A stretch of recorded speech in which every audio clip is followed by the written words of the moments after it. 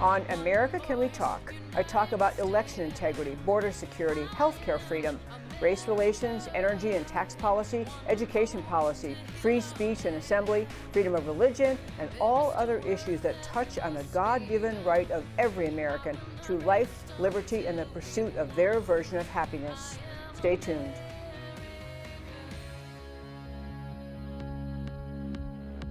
You preach your tolerance, but lecture me.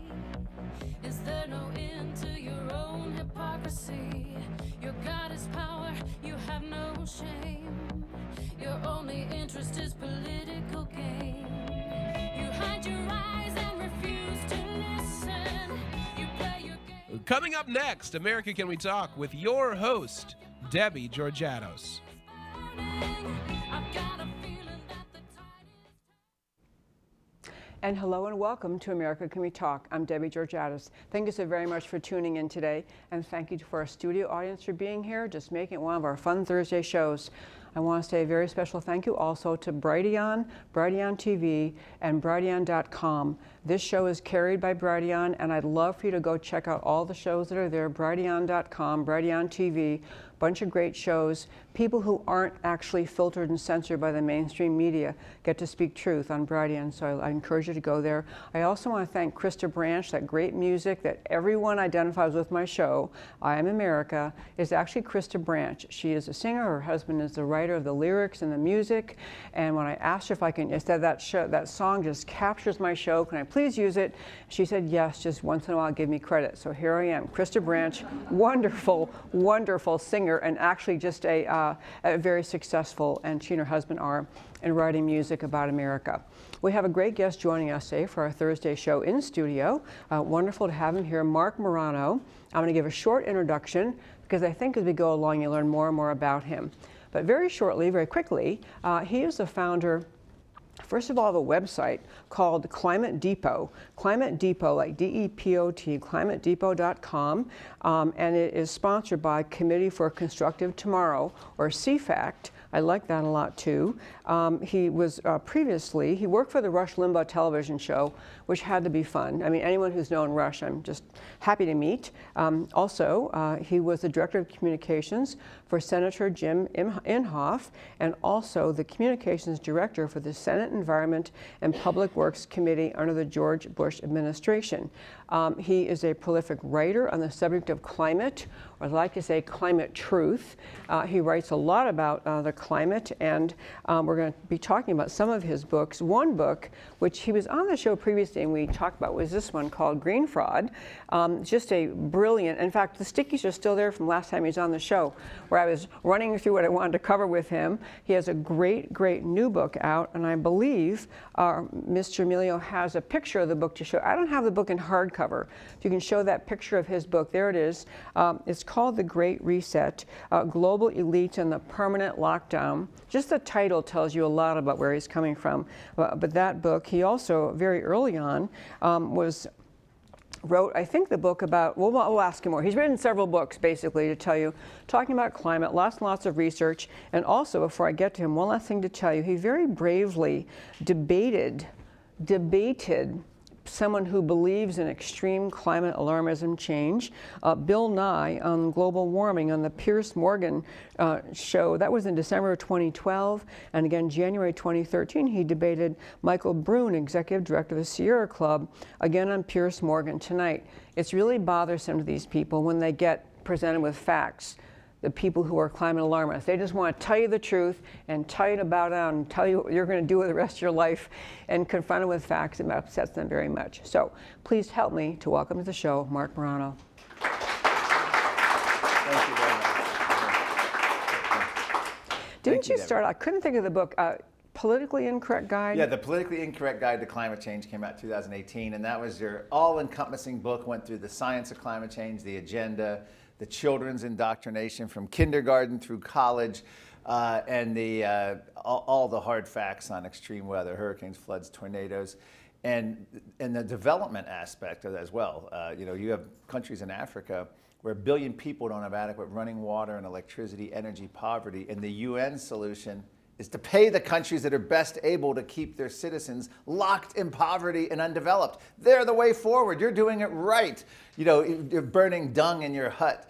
You know, and this is the problem. They've literally, it's a modern version of colonialism that's evil. And that's my first book documented all of that. And it's an easy sort of coffee table reference guide.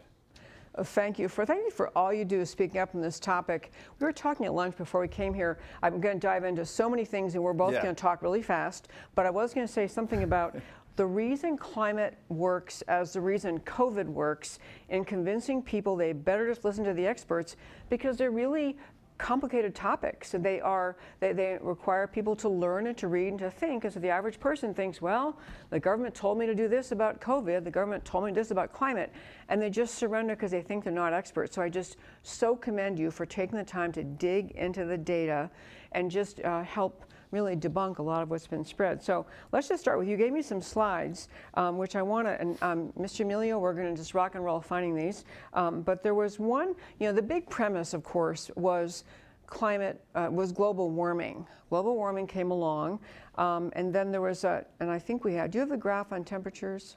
Yes, you do. Okay, and you can put it up here too. Can you do that too? Okay, let's do this, because just to start with, can you tell us what this happy chart is telling us? This is from our own federal government. The Biden administration has this chart on their website, the National Oceanic Atmospheric Administration. This is a chart of the last 500 million years of Earth's geologic history, and it shows you the temperature. Now, this is according to Joe Biden's administration. This is buried on a website.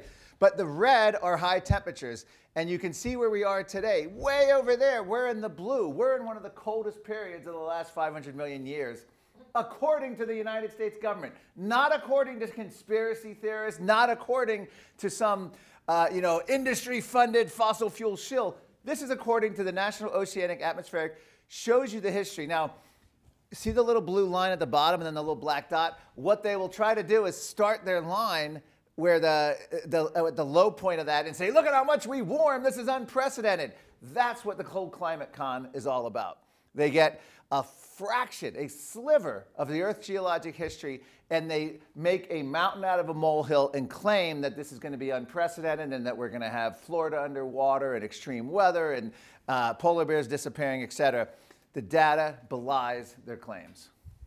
Just by itself, not just that is an amazing acknowledgement that 500 million years ago, is this line saying that's the average temperature, the high temperature, is this average? And then 90 degrees over there? It's adapted, yeah, it's showing you the average and then the swings in the temperature. So you can see where we've been in very similar cooler periods. In this, you can go beyond. I mean, I interviewed Robert Giegengak from the University of Pennsylvania. He was the chair of the entire department, a liberal who voted for Al Gore. He went and saw Al Gore's movie. I profiled this scientist. He did hundreds of peer-reviewed studies on almost every continent. And he said that after he saw Al Gore's movie, he was incredibly disappointed at what he saw. And literally, it upset him. But he explained that 90% of the Earth's history, geologic history, was warmer than today with too much, in other words, too warm to have ice at either pole. And also 90% of Earth's history had much, much higher CO2 levels. We are in probably the lowest period of carbon dioxide in Earth's history, 10% lowest. And we even had a scientist testify when I was working at the United States Senate Environment and Public Works Committee named Will Happer, premier expert on greenhouse gases. He said that the Earth is currently in a CO2 famine. And that is the bottom line. And Al Gore's producer, Lori David, will try to tell you that CO2 goes up and then CO2 leads and then temperature falls. She even put it in a children's book, reversing the scientific charts. In reality, temperature goes up followed by CO2 by 800 to 1200 years. So there isn't that causal relationship. Now, CO2 can warm the atmosphere, but it's overwhelmed by hundreds of other factors, including tilt of the Earth's axis, water vapor, methane, the sun, clouds, ocean cycles. So the idea that carbon dioxide is the control knob of the climate just doesn't add up. And that's what scientists, and it's incredible, left-wing scientists, former UN scientists, are coming to that conclusion. It is an amazing thing. So to summarize where we are on this first slide is showing that back 500 million years ago up until now, we're basically a much cooler time than we were over much of the Earth's history, 500 million years till now. And they pick a tiny little segment, which very much in the end, if you can all see that, they can show a blip up and then say, oh my gosh, look how it's rising. Also, Mr. Emilio. If you have the heat wave chart, that would be a good time to show that. Okay, can I do the CO2 one? Sure. Okay, so Mr. Emilio, there's one that I sent you, and it's a CO2 chart. It says CO2 coalition, current levels of CO2 are near record levels. Let's rock and roll with that one. Okay, this was actually submitted to the SEC in a recent request for comment that had to do with the SEC was going to put out new regulations further controlling companies about exposing their alleged climate footprint. This is showing CO2 levels back to, again, this is 600 million years. 600 million years. Go ahead. Yeah, this is almost the same exact time period as the temperature chart, but you can see where the temperatures, the CO2 levels were much, much higher. That's Cambrian explosion of life on planet Earth. So in this chart, again, just shows you combine the two, temperature, CO2, you can see we're in one of the coolest periods with the lowest CO2. But the way they con you is they will just get a small sliver of that, and they'll try to go back to essentially the Little Ice Age, which was ended about 1850, the coldest temperatures that we've seen, where the Thames River and New York Harbor was frozen over. And that's also coinciding with when thermometers went online. And so they show you, look at how much we've warmed, and that's where they come up with this 1.5 degrees Celsius temperature goals, and we have to limit the Earth's temperature. And by the way, when you hear that, that is United Nations scientists in admission in private emails, ClimateGate, when they were revealed. They said those numbers were pulled from thin air, not based on any science whatsoever, but every politician will tell you, we have to meet the 1.5 temperature goal. And it's a way of basically shutting down industry, energy, food, transportation, in order to justify meeting some arbitrary climate goal not based on science. Absolutely. I love this chart. I love the other chart that you show because it really does help put a little truth over well, and then truth on the top we're about to talk about, because people listening to you are thinking, but why would they do that? Why would they be harping on changing temperatures, if really this is the reality? Before we go, you said a minute ago there was one other chart. It'd now be a good time for the US EPA chart to show you about heat waves, because they'll tell you about the hot, they're going to call this year, 2023. They're getting set to declare it the hottest year on record. The Earth is overheating. The Earth has a fever. If you have the chart, I'll show you. Do you have it? Okay, he does have it. Okay, he's signaling me here. Okay. Yes. This, once again, this is the key here, Debbie. This is Joe Biden's U.S. Environment Protection Agency. This chart on their website, updated. This was updated April 2021. They have, it's even more updated now. They keep this chart. What you see there, the red lines, that's the 1930s.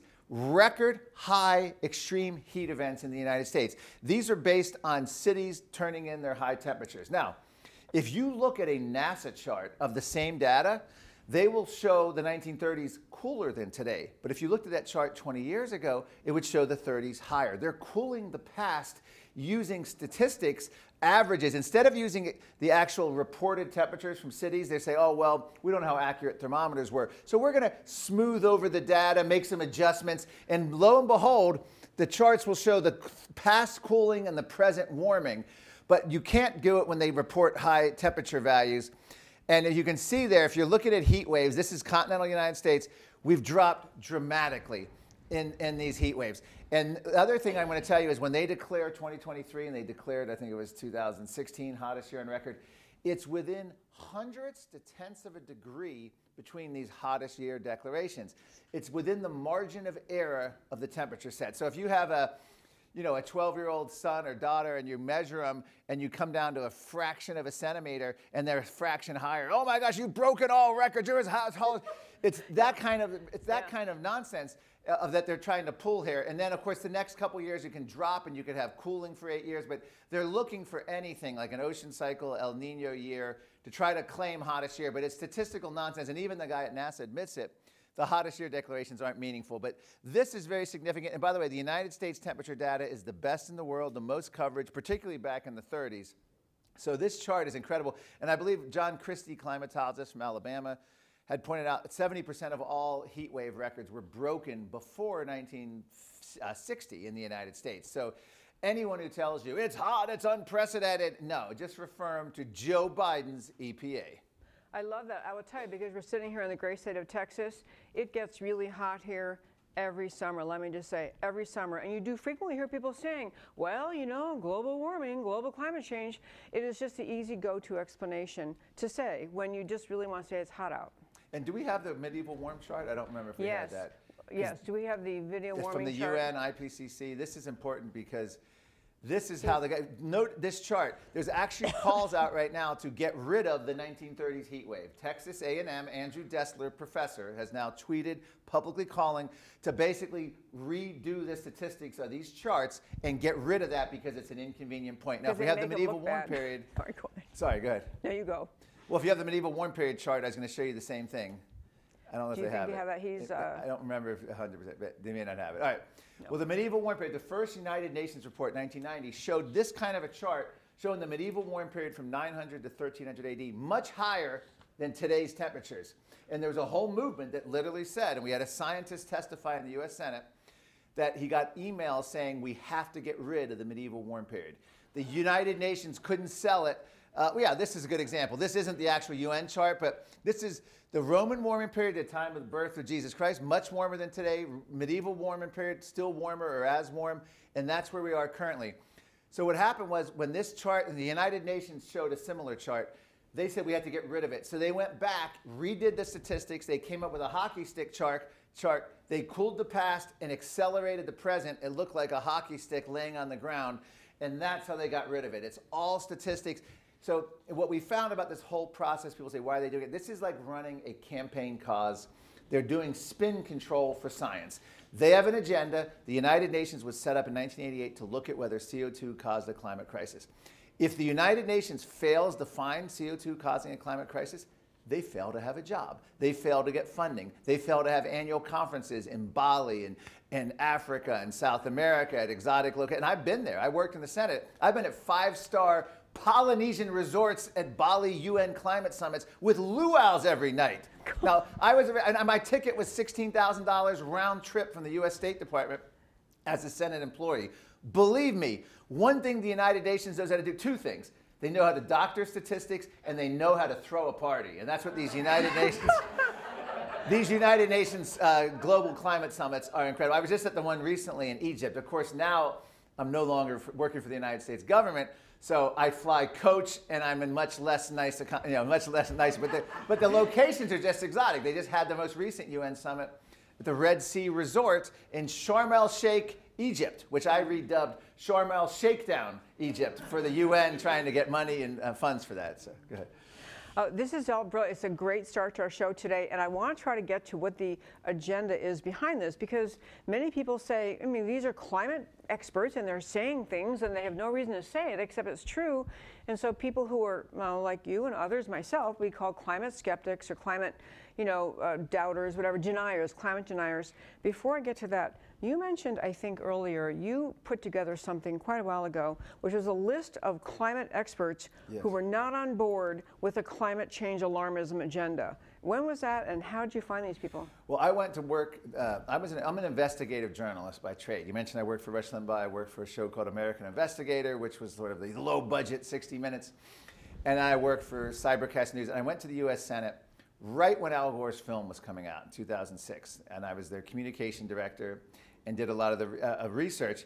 So one of the claims Al Gore was making was that there were no scientists dissenting from the climate catastrophe. In fact, he frequently said it's the same people who think the moon landing was staged and people who believe in conspiracy theories. And the same with the UN was saying the same thing. They said there were 24 scientists and that was it. So I set out with the United States Senate Environment and Public Works Committee to find scientists from around the world. And boy, did we find them. We started immediately with 400 scientists, then it went to 650, then it went to like 800, then we exceeded over 1,000. And the scientists started seeking us out. We ended up doing sub-reports on United Nations scientists who left the UN, reversed their view on climate, including Nobel Prize-winning scientist, Dr. Ivar Giæver, who issued a statement.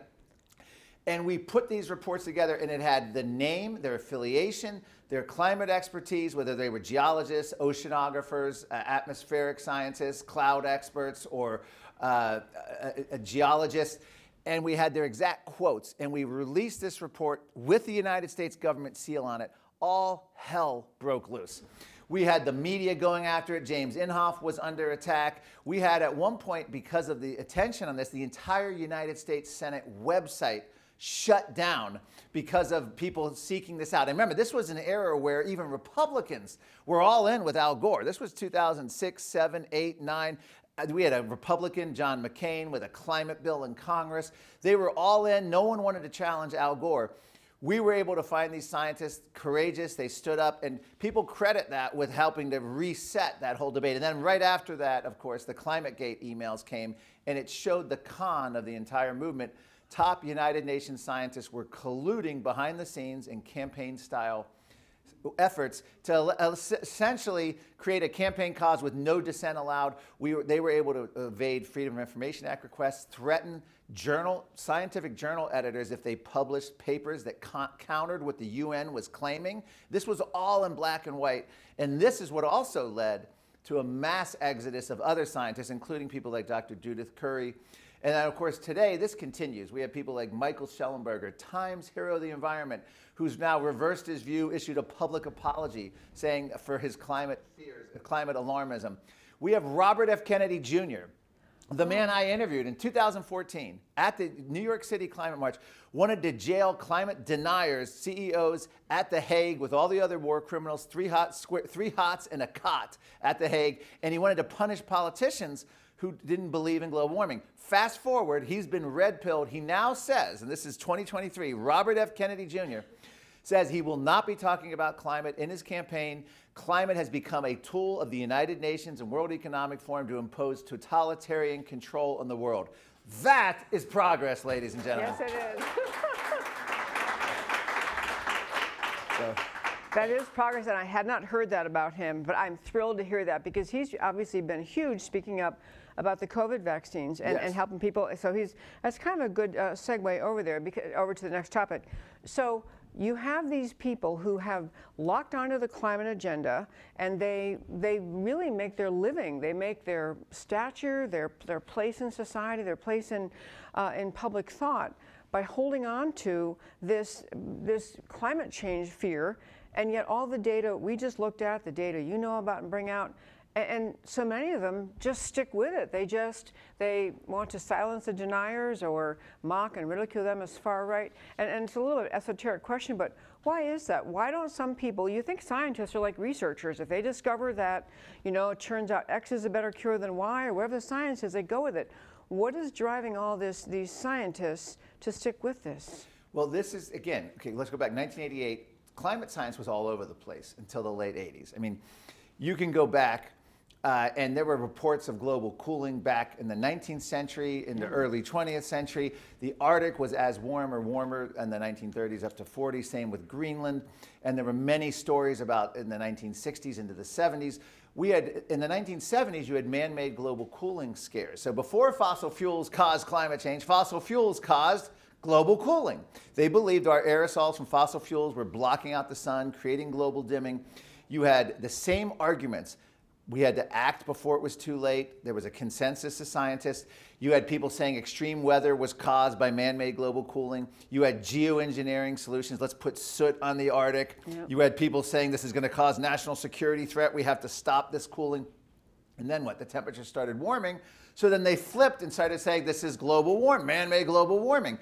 And so what happened was you had this yin-yang. But once the late 80s happened, two things happened. NASA went all in to promote climate change with James Hansen, a man who led NASA, the chief scientist. People, oh, well, he's a respected scientist. This is a man who was arrested half a dozen times protesting global warming in handcuffs. NASA's dispassionate science was a hardcore activist that frankly didn't sound much different than the Unabomber. Why do I say that? NASA's lead global warming scientist, James Hansen, endorsed a book calling for ridding the world of industrial civilization and leveling cities and raising them back, turning off the greenhouse gas machine. And NASA's lead global warming scientist, James Hansen, at the time said, the author of the book, Keith Farnish, has it exactly right. This is what we need to do. So we had a Unabomber philosophically running, and then of course he retired from NASA. Guess what he's doing now? He's working with groups recruiting elementary school kids to sue governments in the United States and Europe in order to basically make this go full Marxist, or else the kids won't have a livable climate when they get older. This is the activists we had. So to answer your question simply, it's part ideology, it's part financial interest, it's part group thing, and it's the same thing we felt during COVID. You could ask yourself the same question: why did so many doctors and public health people remain silent when they knew masks didn't work, lockdowns didn't work, vaccines didn't work? They were terrified of saying anything. Why are so many people silent when someone says a man can get pregnant? You don't want to say anything because you'll be called a transphobe. Same thing in climate. You'll be called a climate denier. Same thing in COVID. You'll be called anti-science. It's the power of state-sponsored the science with a trademark next to it. I love all that, and it's another great segue to what I want to talk about next. So it's one thing to have an intellectual debate, and college campuses are supposed to be the place for that. You have debates on all sorts of subjects.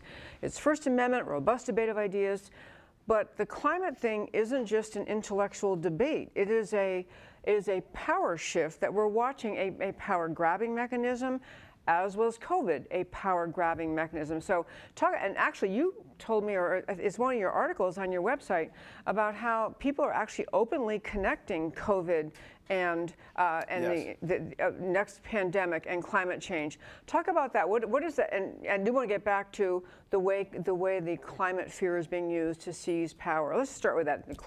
How is climate fear being used to seize power? Here's the thing. Everything I'm telling you about climate was happening pre-March of 2020. Everything changed March of 2020 with COVID. But in the climate world, if you go back, and I have a whole chapter in Green Fraud about the 1970s man-made global cooling scare, the same exact solutions were proposed to stop man-made global cooling, this global dimming, and stop the too cold of temperatures, which were causing extreme weather and all these problems.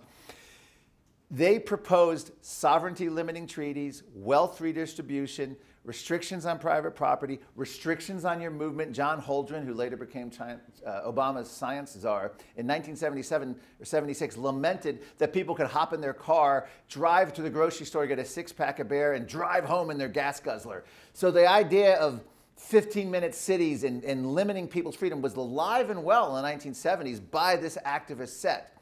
So what happened was the United Nations admitted multiple times in 2010, a vice chair named Edenhofer of the United Nations Climate Panel said, "We redistribute wealth by climate policy. This is not about climate policy. This is about basically system change." Same rhetoric they used with the Green New Deal. They said, the architect of the Green New Deal, AOC's chief of staff, was like, "Did you think this was about climate? This is about change whole society." Using the climate scare. It's important to note those environmental scares, and then we'll lead this into COVID. Back in the 1960s, the mother of all the scares was the overpopulation scare. Paul Ehrlich, who, by the way, is still alive. The guy who said humanity's doomed and we're all going to die is now in his early 90s, well enough to go on 60 Minutes. How did that happen? So it didn't come true for him. I mean, I wish him a long life. He's had one. But Paul Ehrlich, when he came out, he literally called for a radical transformation of society, to the point in the front page of the New York Times, 1969, he suggested that we added a sterilization agent in our drinking water supply, starting in Africa and even in Western countries, to limit population. In other words, we'd be drinking birth control medicine, is the best way to put it. And what's weird about that, by the way, is modern day, just to jump narratives here. New York Times is reporting multiple reports of the vaccine affecting women's cycles and men's sperm counts. So, they decided not to use the drinking water. They might be using the vaccine now. But my point is, this had a huge backlash. And again, when I do these presentations, I'll show you the actual New York Times article. This isn't like I have secret documents.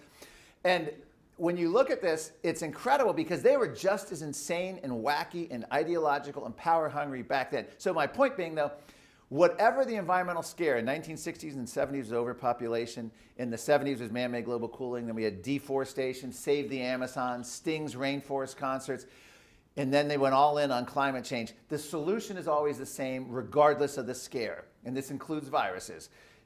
Government control, limits on your freedom, limits on your economic ability, limits on private property rights, and loss of national sovereignty. Everything, whether it's all those, no matter, you can plug and play any environmental scare, and now you can plug and play the virus scare as well. And so in March 2020, to bring this all together, climate was moving along, but it was still flailing. March of 2020, when Donald Trump unfortunately got duped by Deborah Birx and Anthony Fauci and did the two things, agreed to 10 days to flatten the curve, which they knew was a lie, and now Deborah Birx, his COVID coordinator, wrote in a book bragging how they were duping and lying to Donald Trump and knew it was never going to be 10 days. And the second thing he did, and the most consequential, I believe, was signing this COVID emergency declaration, which allowed every governor, mayor become overnight tin horn dictators of their state, and they could bypass democracy. So that is the key of what happened. And the same people who cheered this on, and then you go to the ruling class, pages of the New York Times, Tom Friedman praising China's authoritarian one-party rule, saying China's rulers were, quote, enlightened, don't have the messiness of democracy. The UN climate chief, Christina Figueres, praised China's one-party rule. Apple CEO said China and Apple's values align. Justin Trudeau of Canada said that he admired China's basic dictatorship. Biden administration officials, Obama administration officials, the World Economic Forum, Klaus Schwab had praised China's one-party rule. So what happened in March 2020? The once free West became like one-party China. And that is why the excitement that went through, Jane Fonda was the best one. COVID was God's gift to the left. She did. Because all of those decades praising China, overnight it happened. We were now subject, the most consequential decisions of our lifetimes, certainly in peacetime, whether you could go to church, work, school, grocery store, have a wedding or funeral, have medical care, surgery, were all literally imposed upon us without a single vote of democracy anywhere in the U.S. No parliament, no county board of supervisors, no city councils, no Congress, no House, no state capitals debated these. These were done by unelected bureaucrats and through executive orders of presidents. This excited them to no end. So at first, climate activists were jealous. They were like, how could this happen? What is going on? They didn't like all the attention. And then immediately they said, we're not going to be jealous. We want in. John Kerry said COVID and climate, the similarities were screaming at us. Jamie Margolis, a teen climate activist who testified in front of Congress from Teen Vogue magazine, said it best. If we can shut down the world for a virus, we can do the same for climate. And that was almost her exact phrase. Then you had a Bill Gates, George Soros-funded scientist who said, the world, this is in, again, 2020, right after lockdowns, the world may need to lock down again, but not for a virus. This time we'll need a, quote, climate lockdown. A Bill Gates, George Soros-funded scientist in Europe, Mariana Mazzucato, actually said the phrase climate lockdown. And then they called me a conspiracy theorist. This is Channel 4, Media Matters, UK Channel 4, calling me a conspiracy theorist because I use the phrase climate lockdown. I'm only using the phrase that they coined. And that's where we are. So that's what happened. They got the once free West to emulate China, and they never wanted to go. So now the Green New Deal has been introduced twice in Congress, never scheduled for a vote, never debated on, no hearings. They don't need no stinking democracy. The Green New Deal is being implemented through every cabinet agency. The Biden is now a climate agency, through executive orders, through the banking industry, through ESG, through all of this bureaucracy of the federal government, and ultimately through the corporate government collusion. That's how they do it. So you don't need a big climate bill. There's really no climate bills anymore. We're not arguing about cap and trade and carbon taxes. It's all about, they're just doing what they're doing without having to worry about it, thanks to March 2020 changing the entire narrative. It changed actually the way people think about their rights in America. This March 2020 thing, I think up until then, most people, if you told them a year from now, you're going to be told, you can't go to church, you can't do this, you must do this, you can't leave your home, we would think, well, that, you must be talking about Cuba or China, not in America. But it changed. The fear induced by COVID got people kind of frozen, and then they thought, well, this is just short term, as you say. They said, oh, 2 weeks, and pretty soon and this is what I think was such a massive overtaking of America, or takedown of America. It changed the common person's thought about how much freedom do I have? Am I really allowed to do this? If the government says I can't, then I guess I can't. I want to tell you mentioned ESG, and you know, this is another agenda driving item, and we have a little video. Do we have that, Emilio? If you ever wanted to know what ESG is, 1 minute, exactly 1 minute video. I think will answer all your questions. Here it is. Hey, I'm Brian. My pronouns are he, his, him. I understand you're looking for a small business loan, but you're having troubles with your ESG score. I was denied. What's your business? I operate drilling equipment, oil and gas. Uh-huh. The E in ESG is for environmental. You're in a dirty industry. So I can't get no loan? Well, let's take a look at your company's social policies. Tell me about your plan to create social justice. Social justice. Do your employees get paid time off for abortions? And tell me about your diversity, equity, and inclusion plan. Well, I ain't got none of that. I'm a driller. I just hire good people to do the work. Well, maybe there's one more thing we can check. Do you have any female co-owners? No, just me. Ooh, have you ever identified as a woman? Or even just non-binary? It could really help your score. What? Your loan is denied. Come back when you fix your ESG score.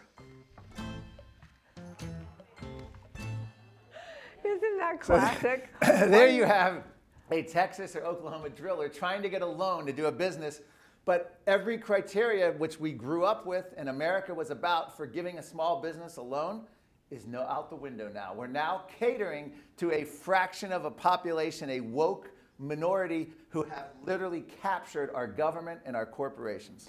And again, no one voted for this. Like you were pointing out Yes. about COVID, no one voted for everything COVID's doing. No one voted for ESG. And we have either the government itself or private sector kind of taking over. What has happened with ESG is the private sector just deciding we're going to impose this. And the American people are all, they are the victims. They're right in there, not just America, but people around the world. They're the victims of it. We never even voted for this. Which makes me want to turn, we were talking earlier about the kind of marrying of the idea of COVID and climate change. And you actually want to find the Rockefeller Foundation and World Health Organization announced a partnership to prevent pandemics that are fueled by climate change. Okay. This is the World Health and Rockefeller, millions of dollars. They're basically following the lead of the Harvard School of Medicine 2 years ago, 2021. Announced that unchecked climate change would lead to more COVID-like viruses. So drum roll, please. If you don't support climate action, if you don't support the Green New Deal, you are a grandma killer. That's where they set the stage. And following up on that, the journal Nature, other studies, British Medical Journal, the journal of 230 medical journals came together and said that the response to climate change should follow the same response as COVID, i.e., bypassing democracy, authoritarian regulations coming from essentially people who are experts and know better than you. What they've done here is climate needs COVID or public health. COVID doesn't need climate. For years, people thought we're going to scare you about polar bears. And by the way, polar bears are disappearing, but only from Al Gore's books and movies. Al Gore made them the poster child in 2006. And then in his sequel, 2017, never once mentioned the polar bear. Why? Because there's at or near historic population highs. They've never counted this many polar bears. And even the indigenous people of Alaska admit this. So how does Al Gore handle it? Polar bears just don't exist. Don't mention them in the movie. But you can't scare people about polar bears. You can't scare people about 100 years sea level rise. What can you scare them about? Your children will die in a week from a virus. Your grandma's going to die. You're going to be incapacitated the rest of your life. So instead of this, trying to scare you about climate, they had a real live virus, which, by the way, they took the climate playbook, exact same thing. There's a book in 1985 called Everything I Learned About, Everything I Needed to Know I Learned in Kindergarten. It was a 1985 famous book. I changed the title to Everything I Needed to Know About COVID I Learned in the Climate Change Debate. You had Neil Ferguson, the top climate modeler, the virus modeler, come up with an extreme scenario, millions dead, exceeding the Spanish flu, unless we basically go full totalitarian. Same in climate world. You had saying we're all going to die, there's going to be Florida underwater, unless we go full totalitarian with UN climate summits. You had the same predictions of all these predictions happening. And then in the COVID climate world, you had the same dissent crushing. You had scientists in the climate world decades ago, if they dissented, there was one scientist named Mitch Taylor on polar bears, uninvited to a scientific conference because he was sounding the news that polar bears weren't threatened by global warming. In the COVID world, you had a scientist, Nobel Prize-winning epidemiologist, I think his name was Michael Levitt, uninvited to scientific conferences because his view on lockdowns didn't comport with the public health. He was opposed to COVID lockdowns. So you had the same deplatforming, canceling, and defunding of scientists in the climate world that we later saw in the COVID world. It was so bad in the climate world, when Biden first came in, he had an EPA Science Advisory Board. 50-some scientists he just fired because he didn't think they would go along, given their background and past advice, they wouldn't support his scientific agenda on climate and regulation. So he got rid of them, like his first or second year in office. So now he can credibly claim, when he comes up with a new bureaucratic ruling, all of our scientists agree. There's no dissent. This is 100% consensus, or maybe they'll find one. There's a 97% consensus. Meanwhile, the only reason you have that consensus is you've gotten rid of everyone who opposes. That's exactly what happened in the COVID world. So the parallels were unbelievable when you look at that. And so right now, you have the Rockefeller WHO organization. You have the WHO declaring climate as the greatest existential threat of the 21st century. And as I mentioned, you have Harvard, and you have all of these public health figures now incorporating climate change into essentially public health mandates. So that's how they're going to try to get restrictions on cars, restrictions on airlines. And that leads us to where we really are. Right now in 2023, it's the intentional collapse of our energy, transportation, food supply, and even free speech. And this is all part of the Great Reset, which again, back in March 2020, in June of 2020, 3 months after lockdowns, the head of the World Economic Forum, Klaus Schwab, said this is a rare, narrow window of opportunity to which to reset the world, this time in the name of climate change. And that's what we've seen. You will own nothing and be happy. You will go nowhere. Everything you want will be delivered by drone to your house. Someone else will own it. You won't. So go ahead. That was actually wonderful. You jumped around a bunch of things I want to get to, and I loved, thank you for all of that. So this is part of this global reset thing that people have been talking about, and I think people think it's kind of abstract. Hey, a bunch of nutty people over there, World Economic Forum, they want to, but they're not going to be able to reset us. I mean, that's just their thing over there, and we are America. But there is great sympathy within American government toward a lot of the global reset agenda. And in particular, you talked a second ago about how this alarmism just kind of, when emergencies are announced, we just say, well, we better step back and wait because we don't know what's going to happen. So you can foresee, for example, if Biden were to if President Biden were to declare a climate emergency, I mean, that's well within the realm of possible, and then begin totalitarian or begin just new rules, new policies, don't go through Congress, and you're going to have a compliant society that might just go along. I'd love to just paint the picture. What do you think could happen? Yeah, so in my book, throughout history, the ruling class, governing elites from the best universities with the most advanced degrees have always sought out reasons why the rest of us can't be free. And that's just societies throughout Europe, the history of civilization. Yep. So if you go back, in my book, I quote a BBC historian, and he goes back to the Roman Republic, the descent of the Roman Republic into an empire, essentially was done through emergency power, centralization of power. The centralization of power in the Middle Ages was through emergency powers, the abuse of emergency powers. Going through Germany, 1930s, Hitler's rise was through the abuse of emergency powers and the sort of takeover, the continued takeover. You know, he was originally elected, and then then there was no election after the first one.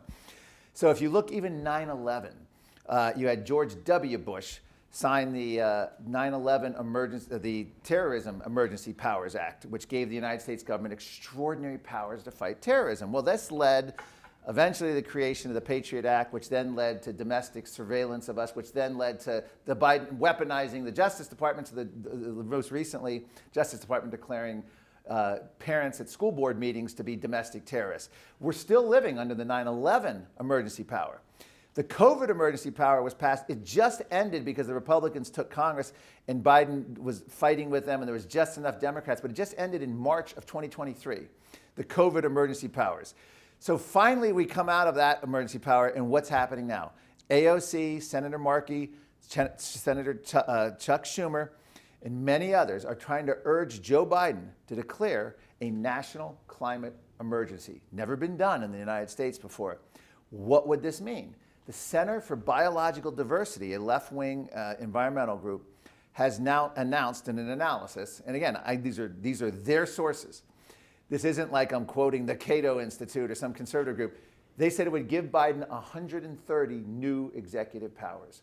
Just like COVID, these powers would extend to governors and mayors because now we're living under a national climate emergency. We don't need a vote in Congress for anything. This is an emergency. Sound familiar? Again, so what can they do with this? Well, we're already seeing what they could do. They're talking about odd even gas station days, shutting them down. They're talking about restricting car sales, restricting freedom of movement. We're seeing what's happened in France. Let's start with transportation. The intentional collapse under climate emergency. Well, first of all, under a climate emergency, climate activist Eric Holtheis says you can only fly when it's morally justifiable. Now, what does that mean? You want to fly to Florida for vacation? Not morally. Maybe for a funeral. How many times can you go for a funeral? We'll have limits on that. But this is the kind of stuff that could be done through executive action.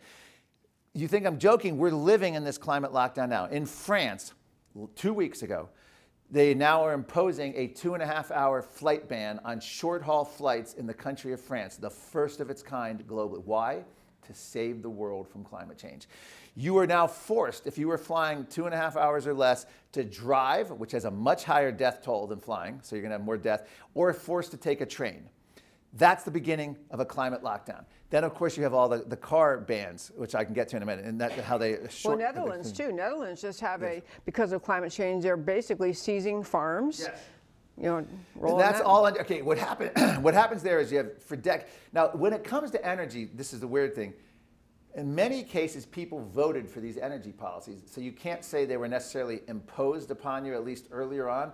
But here's what they didn't vote for. They were voted for a lie. They were told solar and wind were taking over, were cheaper, that fossil fuels were unnecessary, and that we were going to have just plentiful energy. And they were sold a bill of goods. So they did vote for politicians. So what did these politicians do? And I know I'm in Texas, but George W. Bush, again, funded all the United Nations climate science. He went to the UN summits or sent delegations, and he endorsed their science, and he endorsed basically their goals, even though he never got us specifically into a treaty at that time. But what happened was the United Nations, what was your question again? Go back to... Netherlands. The Netherlands. So the United Nations have these net zero treaties. All these countries, from the Netherlands to France to England to the United States to Australia, New Zealand, Canada, agree to these UN climate goals. Once you sign on to them, you come home. In the case of the Netherlands, by the way, their president is a guy named Rutte, who is a young World Economic Forum leader, who Klaus Schwab says, we penetrate the cabinets. The World Economic Forum is literally behind all of these governments pushing these COVID lockdowns and the climate lockdowns. But in the case of the Netherlands, the court had to rule that they had to get their emissions in line because the country agreed to these ridiculous virtue signaling. I mean, everyone just thinks, oh, the politicians over there agreeing to some UN thing, the hell with it, it's meaningless. It's not meaningless.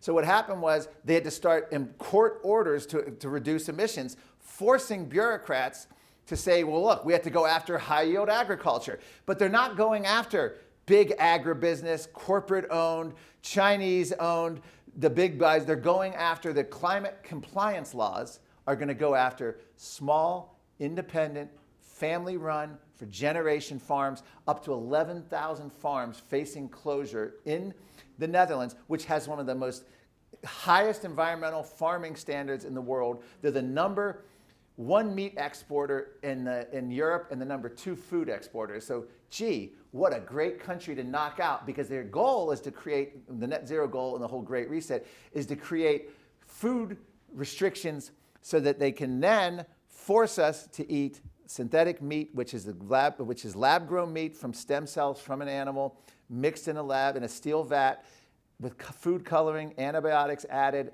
and then festers for a few months, and then they literally put it on a 3D printer and print this goo out, and they keep going until it has a perfect texture and it looks and tastes like meat, allegedly.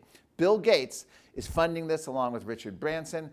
And the goal is that you create food shortages by going after high-yield agriculture and going after going after livestock, cattle, sheep, and pigs, because you're going to create meat shortages, which then make people more willing, because they can't afford regular meat, to start eating synthetic beef.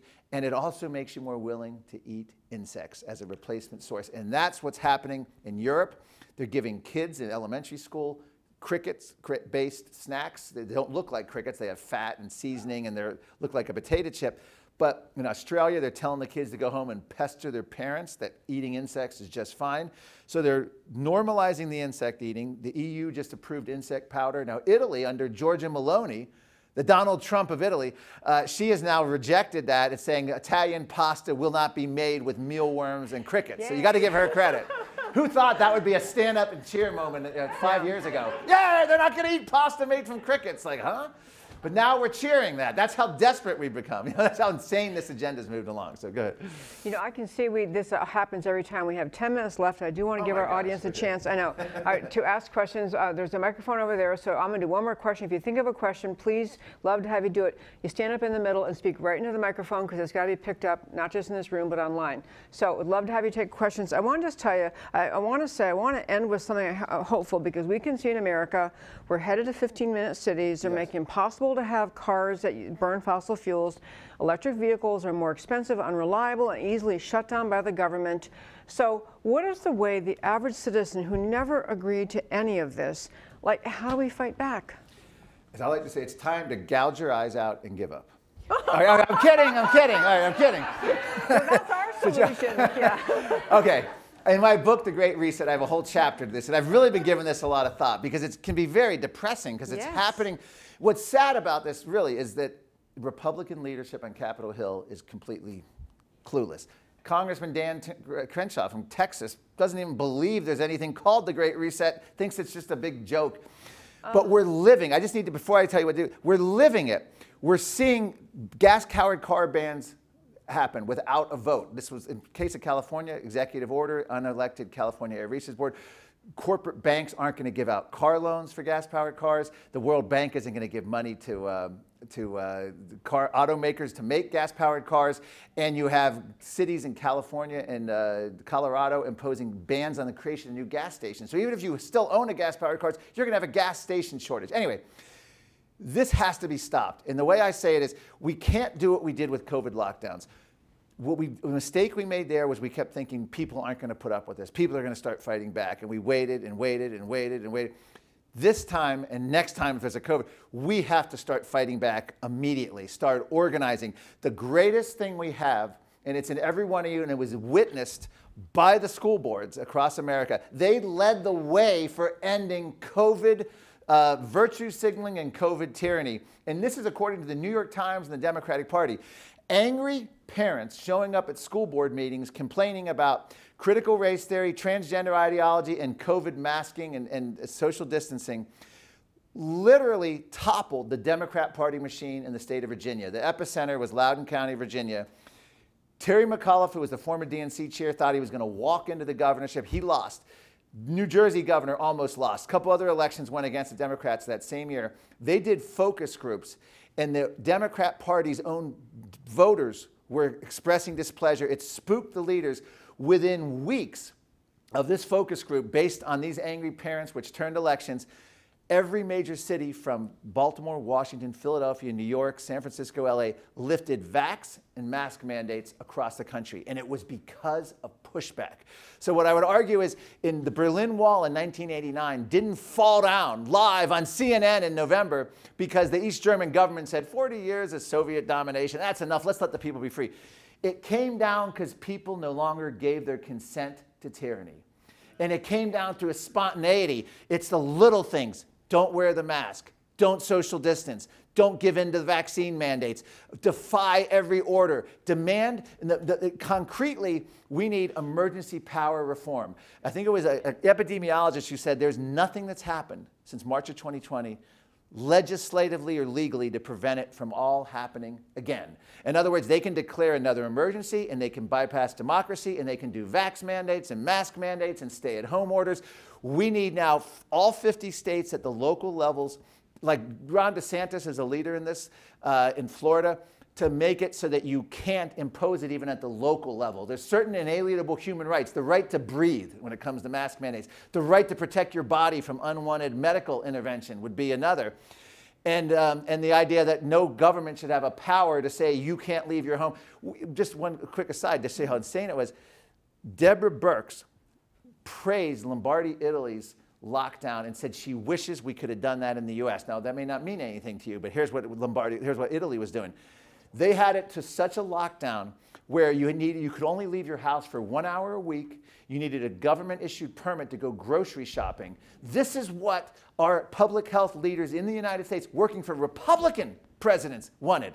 And then the Biden administration openly talked about interstate travel ban for private vehicles during lockdowns. So we need reforms. The biggest would be emergency power reform. We need that at the federal level, and you need it at every state level, because that is the #1 issue, because you cannot give them the power to say an emergency, and by the way, misinformation is included in that, so you can't even protest that. Of course, unless it's something like Black Lives Matter and we agree with you, then that's okay, because that trumps our public health thing. Right.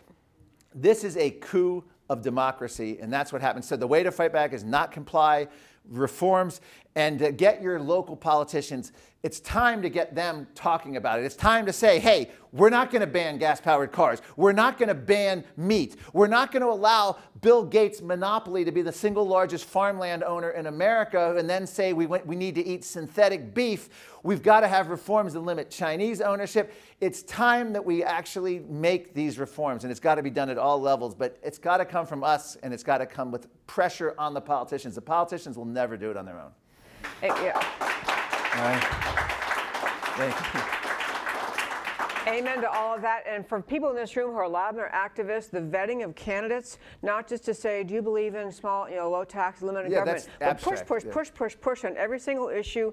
Do you promise? And then pressure on them if they don't comply with 100% with the notion, because at the state level and the county level, pushing back against the federal government, that's where the power of the people is going to be expressed. Now we're down to 3 minutes. Okay, love to have your questions. Don't just sit there. No, come on. Someone has a question, I'm sure. There we go. Thank you, sir. Hello, thank you for your presentation today. I would like to ask a question. What is your recommendation for an alternative approach? And that is, I believe everything you said, and I'm not being argumentative, but we as humans on this earth should be good stewards of the earth.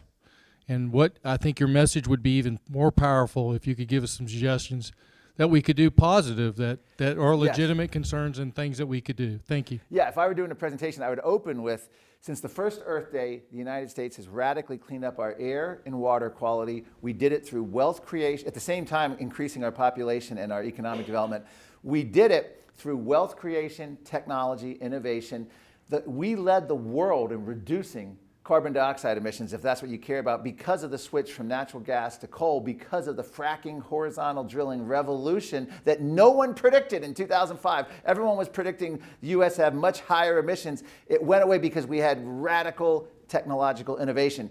So absolutely, we don't want to conflate the two, because climate change, and I actually in my presentation show you mainstream media saying the problems of air and water quality have largely been solved in the United States. The World Health says we're among the cleanest air in the world. Now, there's all sorts of problems. There's lead in Michigan, there's the train wreck in Ohio, there's areas that don't have good air quality, but as a whole, we've come a very long way. We've also have ways now to handle species extinction.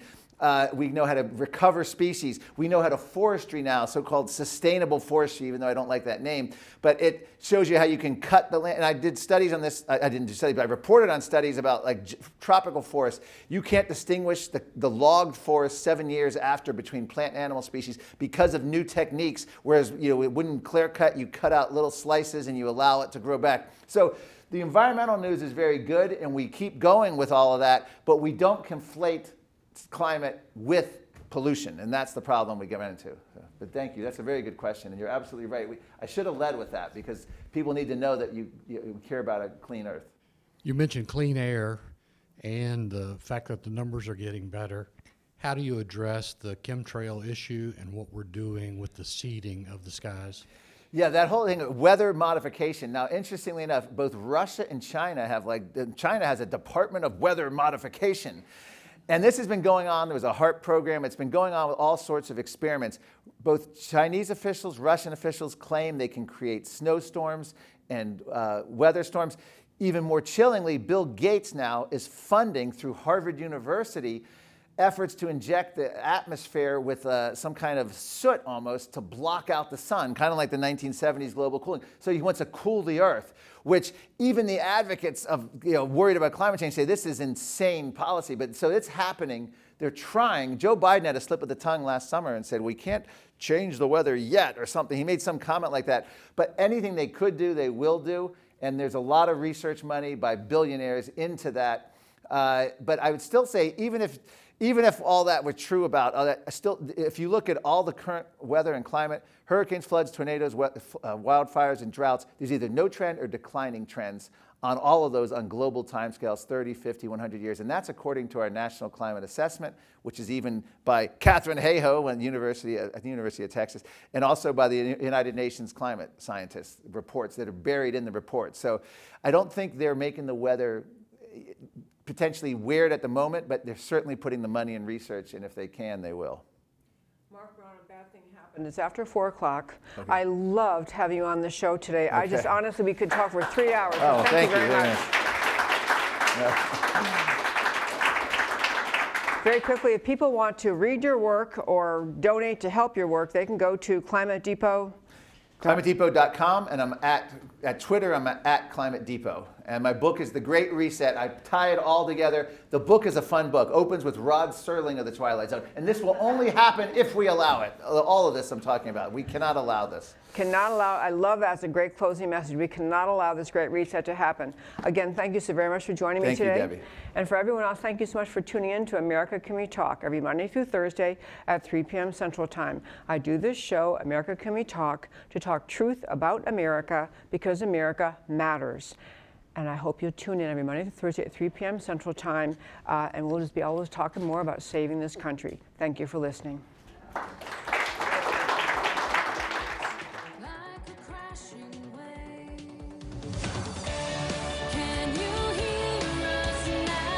America, Can We Talk?